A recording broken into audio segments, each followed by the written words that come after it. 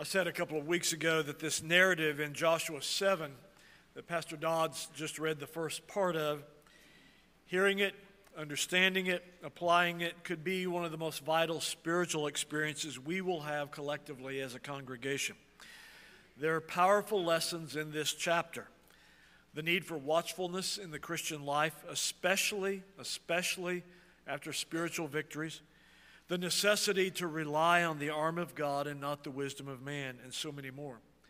Now, I hope you have your Bible open to Joshua 7 because we'll be looking in some detail at the first 5 verses. And for those of you who think we've slowed down quite a bit, we have, because Joshua 7 is so vital. But I'll assure you, in several weeks, we're going to do something that's astounding.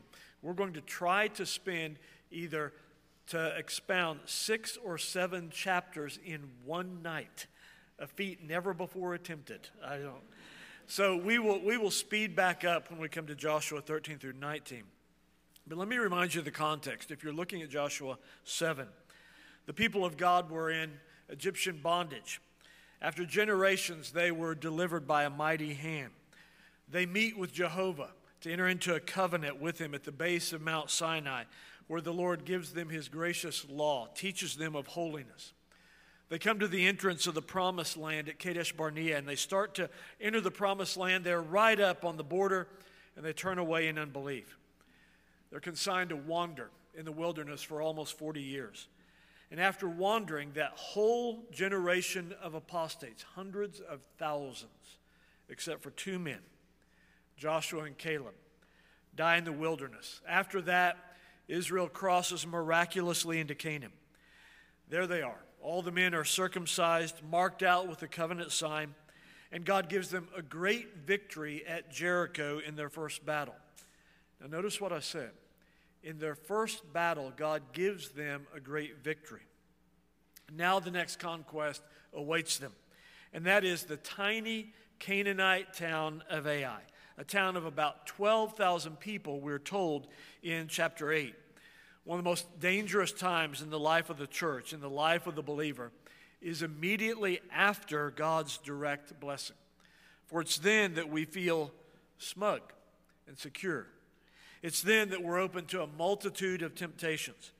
The people of God, when we open up Joshua 7, the people of God have just won a mighty victory at Jericho. They've completely destroyed and annihilated their enemy. And so now they come to the next town as they seek to conquer all of Canaan. Here they are, an army of 1 million strong, and they fall into the trap that so many believers do. Perhaps tonight you'll see the analogy in your own life. You've been battling some stubborn sin, seeking to mortify it, and you win a great victory in terms of mortifying the flesh. Then you find the next day, perhaps even the next morning, that you're faced with the smallest of temptations, and you succumb. Why is that? We're going to place this under the microscope and analyze our propensity to be smug and secure and to not triumph in temptation after victory. We'll see the lessons to which God's people succumbed and had to learn a painful lesson. And so look with me at 5 basic lessons why they fell into the temptation they did. First of all, they gave in to the temptation to presumption. Look at the statement by the spies in verse 3. These are the spies that Joshua had sent. They come back and they say, "Do not let all the people go up, but let about 2,000 or 3,000 men go up and attack Ai. Do not weary all the people, for the people of Ai are few." What the people of God are doing here is underestimating their enemies and overestimating their strength. They're few. Our enemies are, what the spies say. The census of Ai, later we're going to find out in Joshua 8:25, the census of the whole town of Ai is about 12,000. And so their army in a city of 12,000, even if 1 out of every 3 people are in the military, their army could have been no more than 4,000 men. Israel has a military of 1 million. So the spies, do you see what they're doing? They're arguing from the greater to the lesser. They're saying, Jericho was so much bigger, and look what we did to them. We wiped them out in 30 minutes. So Joshua, just send a few soldiers. This fact, AI's size, leads them to draw a false conclusion. They're basing their presumption on the Word of God without a full-fledged reading. Now, I want you to look at what perhaps they could have been drawing from the Word of God. Look back at Leviticus 26, and I want you to see, remember, their canon of Scripture at this point is Genesis, Exodus, Leviticus, Numbers, Deuteronomy, maybe Job. Notice what they could have been drawing on. While they were still wandering in the wilderness, God made great promises to them about victories when they come into the land. So pick up the text at Leviticus 26, verse 7, where Jehovah says to the people of God, "You will chase your enemies, and they'll fall by the sword before you. 5 of you shall chase 100. 100 of you shall put 10,000 to flight. Your enemies shall fall by the sword before you."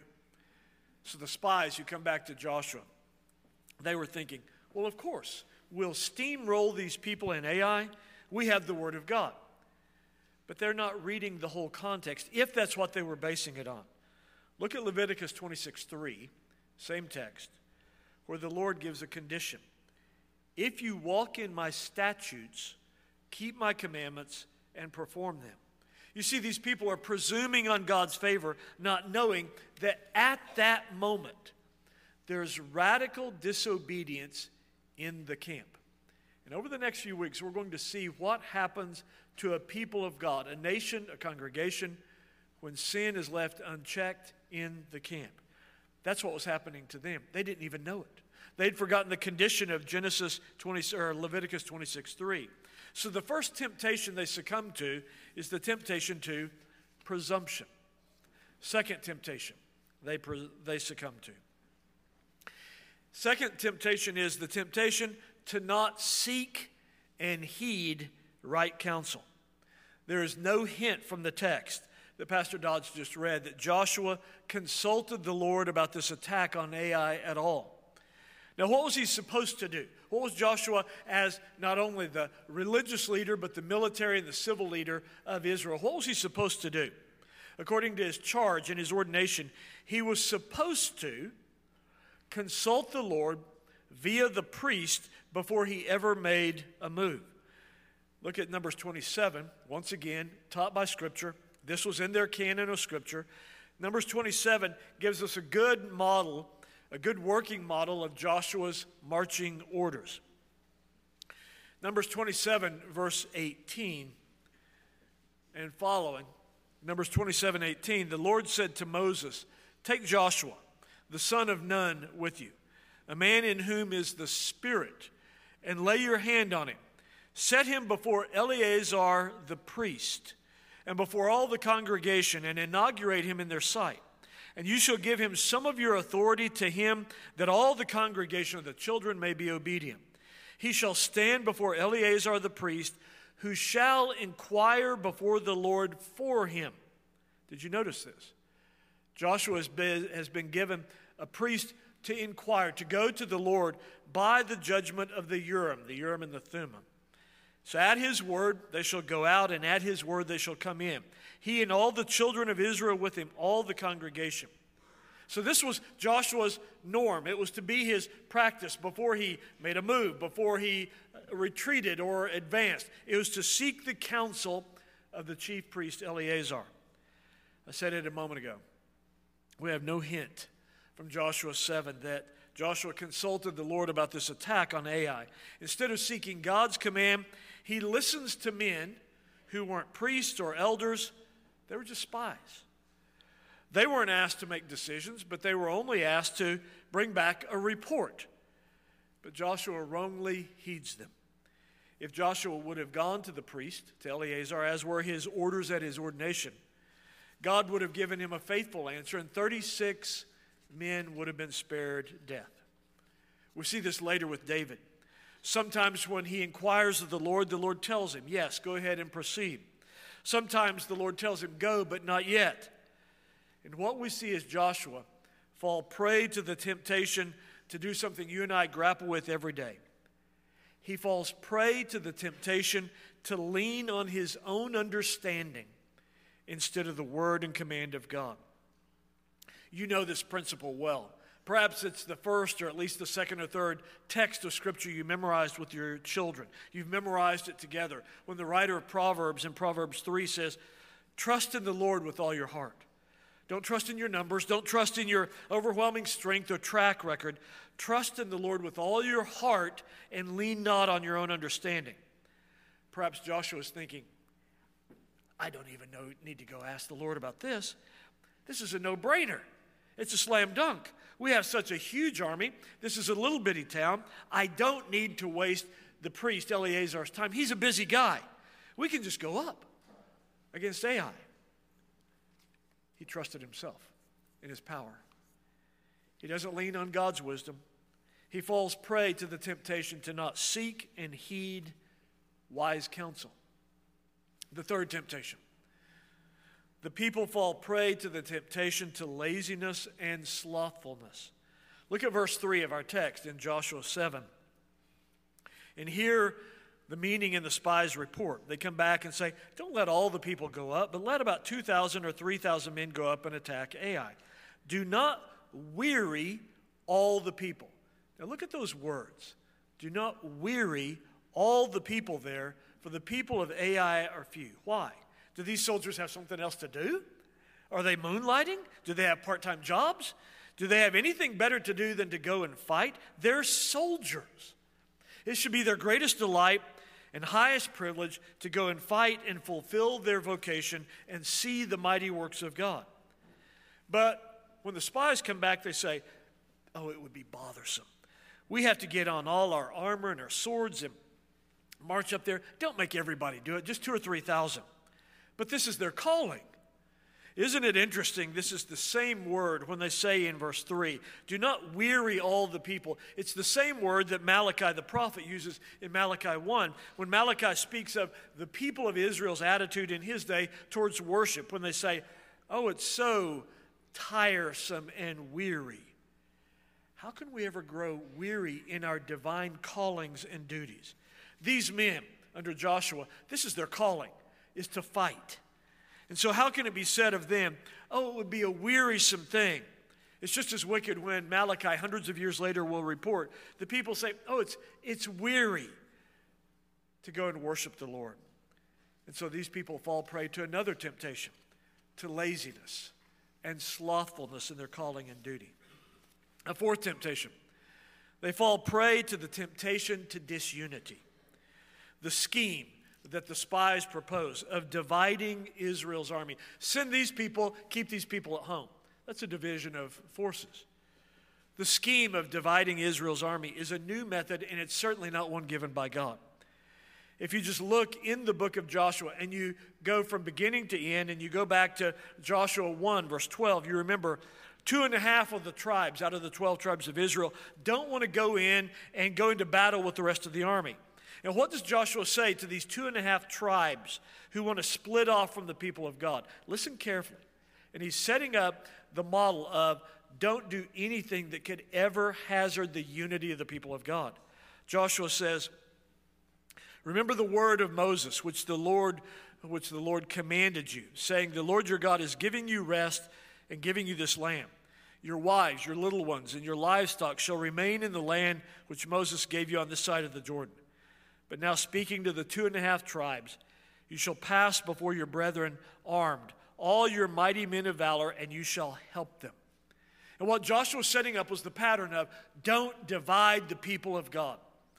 It wasn't normal. It wasn't God's pattern to divide the fighting men. And we see this principle all through the book of Joshua, except here. The people of God are to move as one army, not to send out a small troop and lead others at home. And then we saw it in Joshua chapter 6, where the Lord Jesus Christ appears to Joshua as the greater Joshua and gives him specific marching orders. And in those orders, he tells him to lead not some of the men, but all of the men. In Joshua 6:2, just look back across the page, Jesus says to Joshua, see, I've given Jericho into your hand, its king and the mighty men of valor. You shall march around the city, all your men of war. You shall go all around the city once. The clear mandate from Christ, the greater Joshua, to Joshua, son of Nun, is All of the people must fight together. Nobody's exempted. And then notice how Joshua learns his lesson. Don't think this isn't a major lesson, because Joshua learns this lesson after they find the sin in the camp and discipline it. When they go up against Ai again, Joshua doesn't do this again. He doesn't say, send the same guys back, the same 2,000 or 3,000 guys back, or just send half of the troops. Look across the page on the other side at Joshua 8, verse 1, and notice what Joshua does. Now the Lord said to Joshua, do not be afraid or dismayed. Take all of the people of war with you and arise. Go up to Ai. And so the Lord is correcting Joshua's worldly thinking, his divided thinking, and saying, no, not just part of the troop, all of the men.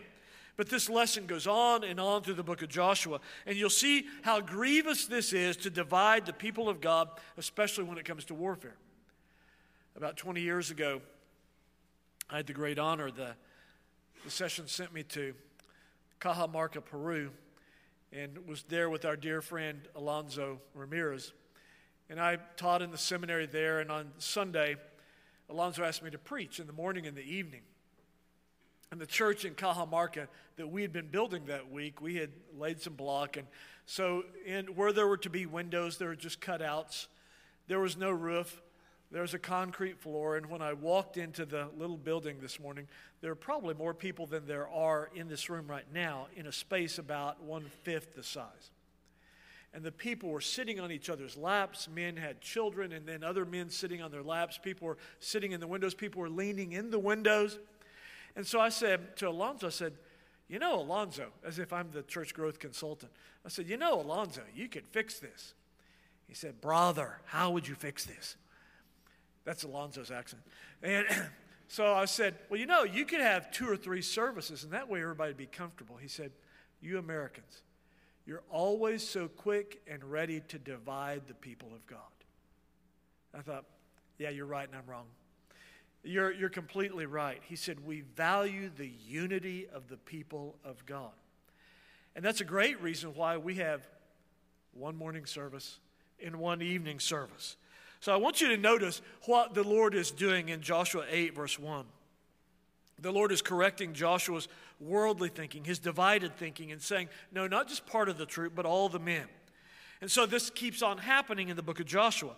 In Joshua 11, verse 6, the Lord said to Joshua, do not be afraid of them speaking of their opponents, for tomorrow about this time I will deliver all of them slain before Israel. You shall hamstring their horses, burn their chariots with fire.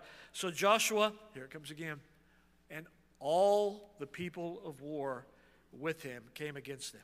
You see, when they divided the army and sent just a few thousand people up to Ai, they did this without biblical warrant or precedent or command. This indicated they went into battle against Ai presumptuously and not in the wisdom and power of God. They fell prey to the temptation to divide and split the unity of the people of God. A fifth temptation. Perhaps this is the greatest and most overarching. They fall prey to the temptation to be man-centered instead of God-centered. Look at what they come back and say to Joshua in their report. Look very carefully at their statement. And I want you to notice what's not there. Look at Joshua 7, verse 3. There's no weighing of the factor of God's presence or power. It's simply a manpower survey with earthly eyes. Look at verse 3. They say, do not let all the people go up, but let about 2,000 or 3,000 men go up and attack Ai. Do not weary all the people there, for the people of Ai are few. There is nothing said like this. Well, Joshua, if the Lord wills, we will triumph. Now, maybe you just said to yourself, isn't that kind of a Christian cliche? Let me show you how dominant this phrase, how frequent this way of thinking is to be in our speech. What you'll see, by the way, is these men are what the late Francis Schaeffer used to call practical atheists. When they come to give their report, they don't factor in God's providence. They don't factor in God's plan at all. They simply say, we're seeing it with the eyes of the flesh, not factoring in what God might be up to.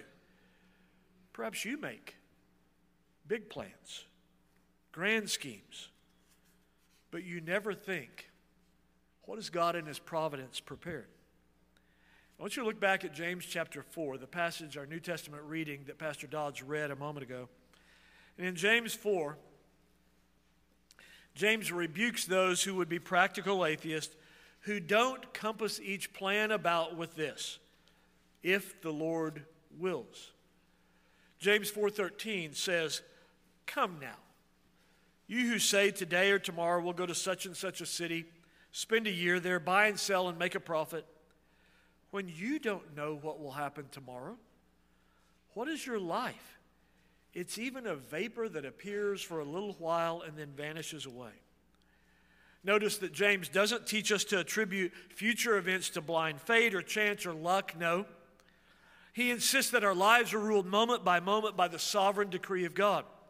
He's teaching his readers and us that nothing happens apart from God's decree. God is sovereign, after all, over all things. He works all things after the counsel of his own will. All things are from him, through him, and to him. He controls even the hearts of men, we're told in Proverbs 21, even the hearts of kings and rulers. He ordains the hairs of our head and numbers our days. James is teaching us that it's not enough to recognize that our lives are brief and transitory. Such a recognition is not even definitively Christian. Muslims even see this. James is demanding that we recognize our lives moment by moment are in the sovereign hands of God. And so you're saying, well, Carl, are you saying I need to retool my speech? Yes. One of my favorite Puritans, Thomas Manton, wrote, "Must we of necessity always use this form of speech that James teaches?" And I answer, it is good to accustom our tongue to godly and biblical forms of speech. It's a reminder to our heart and to others.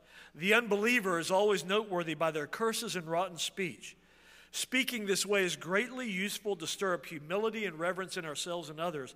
It's always good, Manton concludes, to confess the certainty of God's providence and the uncertainty of our own lives. We see the apostles modeling this.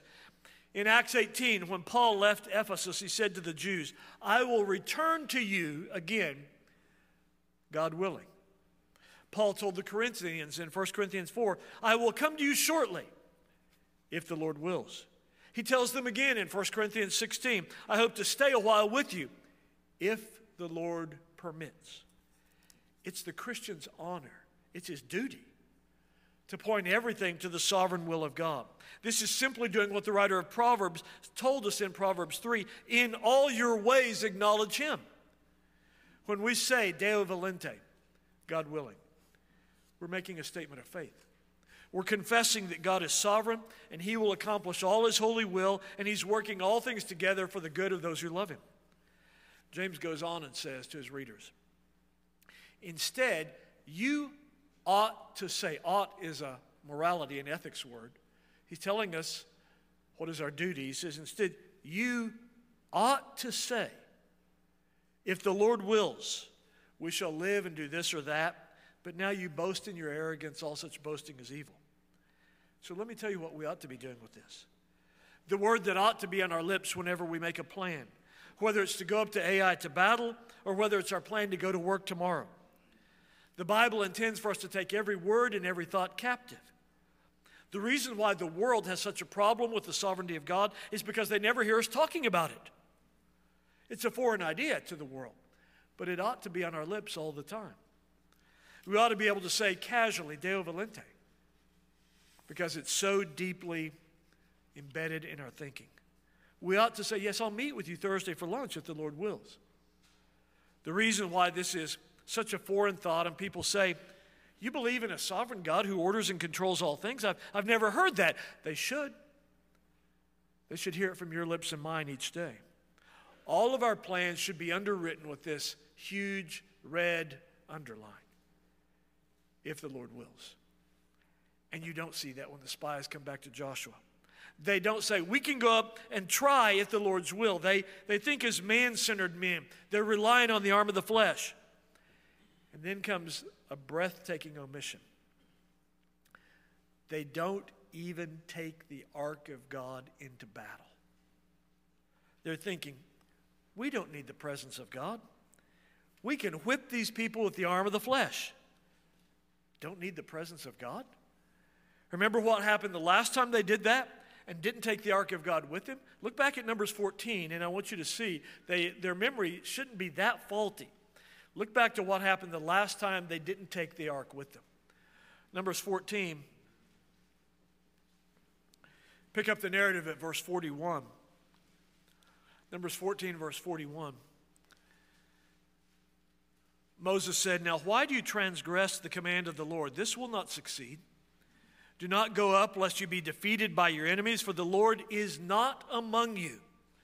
For the Amalekites and the Canaanites are there before you, and you shall fall by the sword because you've turned away from the Lord. The Lord will not be with you." But they presumed to go up to the mountaintop. And so look at the narrative in verse 44 and 45.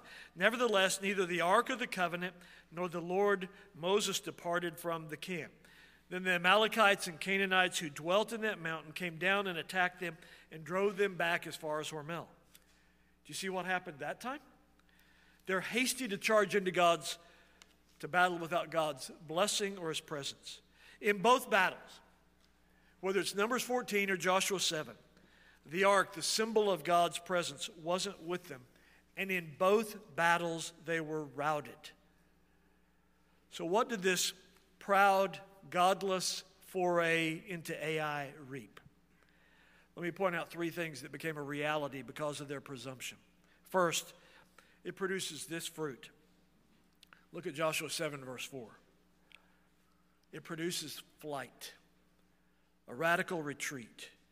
We read, "So about 3,000 men went up there from the people, but they fled before the men of Ai." This is one of the saddest days in all of the history of Israel, when the mighty million-man army of Israel sends 3,000, a token force, and they have to retreat and run away with their back turned to Canaanites.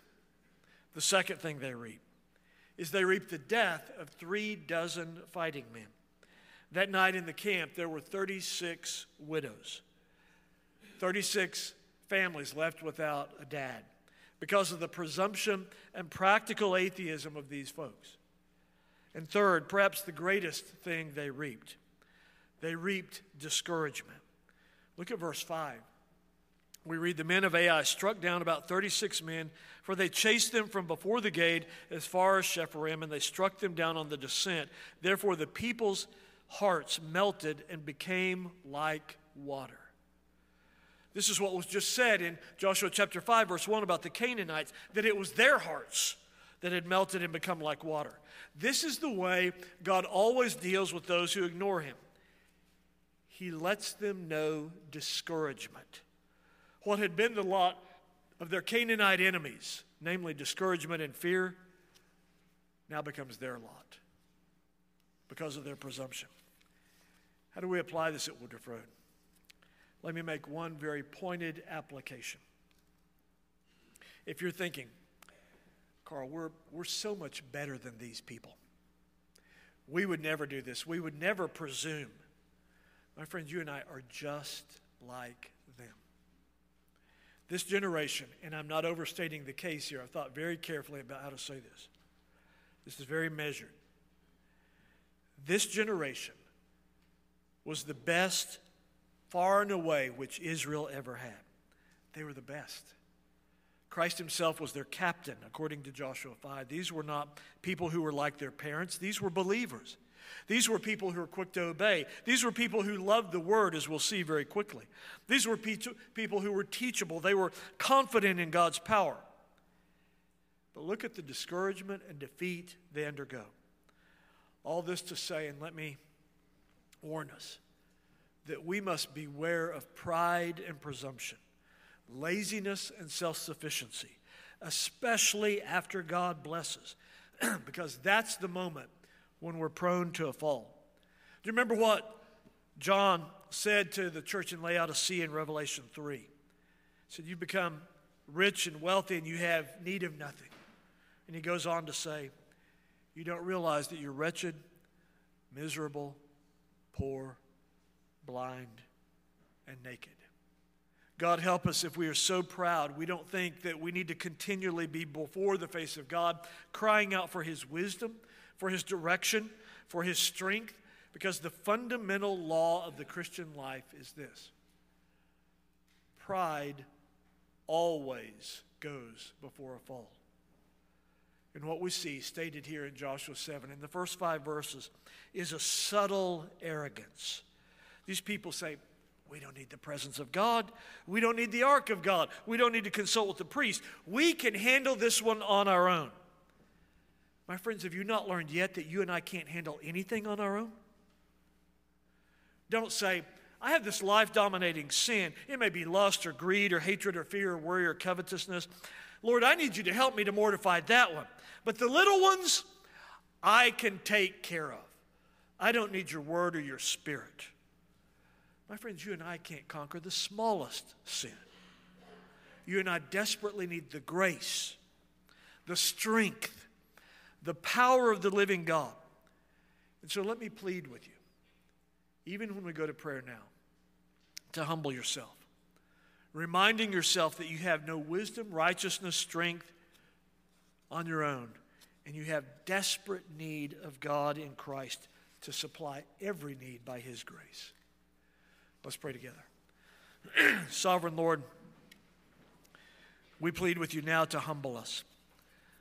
Drive us lower in our esteem and to place you higher.